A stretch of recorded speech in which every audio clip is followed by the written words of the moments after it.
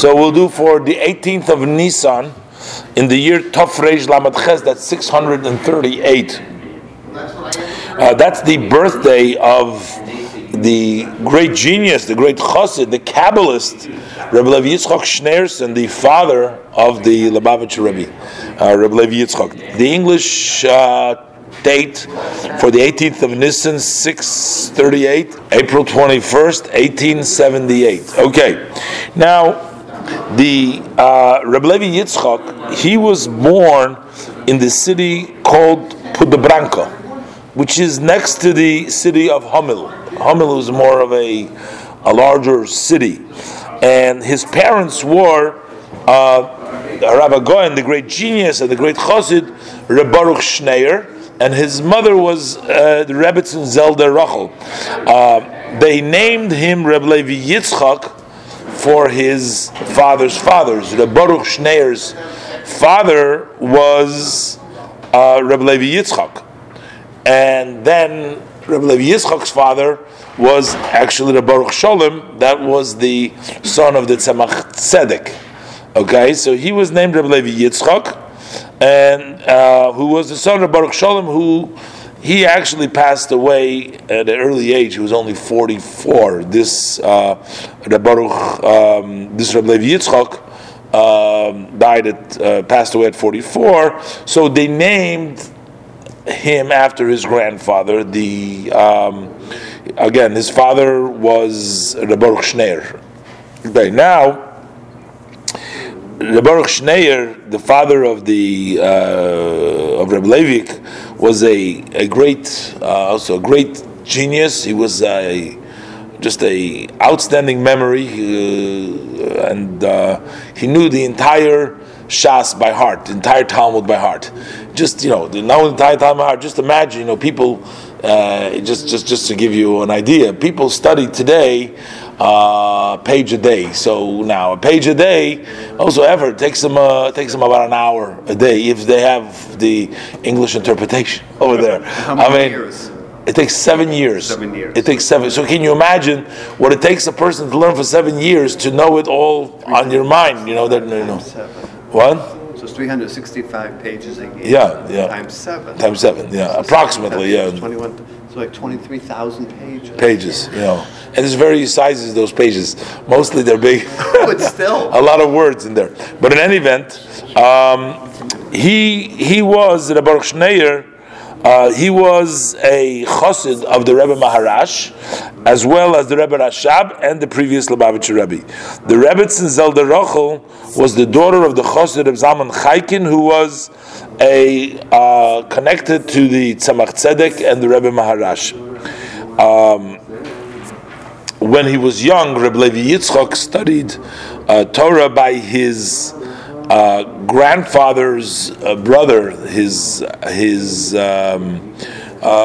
Reb Zalman Chaikin's brother.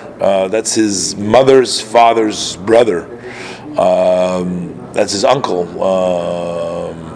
His mother's father's brother, Rabbi Yoel Chaikin. He was the Rav of the city of Pudabranka, which he was born. And while he was very young, you can tell that he was really a genius, this kid.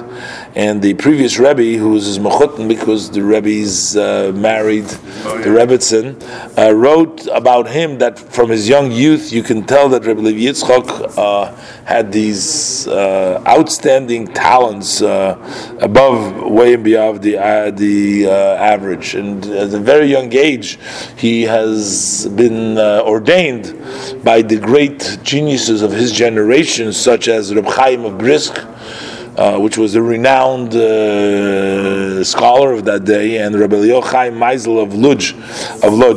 And we have a little bit of a glance of the Rebbe's, the Rebbe's father's geniuses, Rebbe Levi's geniuses, just by looking at some of his letters, and then later on the Kabbalah, the various works that has been saved and brought out by the Rebbetzin Chana, his wife, the Rebbe's mother, when she took it out, and then they published it over here, and you see a flow of endless mentioning of all kinds of sage statements of the Talmud and of the Kabbalah and everything, and all the gematrias and all the various different interpretations. So you see various. You can see how we can see. He was an outstanding memory and phenomenal genius. And it's interesting that in one of the letters he writes to the Rebbe, as the Rebbe was a young man then, and I guess the Rebbe used to write him back some of his ideas and the different than the previous Rebbe. The Rebbe writes to him.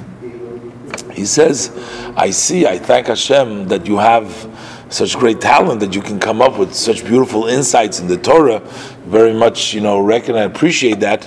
However, he cautions him, he says, you always have to see that what you say in the revealed part of Torah, you have to make sure that it also matches with the inner part of Torah, with the Kabbalah. So that way you will have the thing matching up all sides. So that gives it more validity. It's not just trying to match it up on the external level. And that was actually something that the Rebbe always did. He did things basically, if you can say, on the three levels. One on the revealed level, an outstanding insight and coming up with, just ideas, that brilliant, ways of answering and interpreting things. That was in the simple level. And then he would also go and tie it in, with the Hasidic interpretation, but then he would also bring it down in a person's service to Hashem in day-to-day life. So not to just leave it in a thought, in an idea, but also to give a lesson so that we can take out from all these different things a lesson in life. And that was, always in a very beautiful and a very brilliant way that the Rebbe put together, all the different teachings from the Rebbe.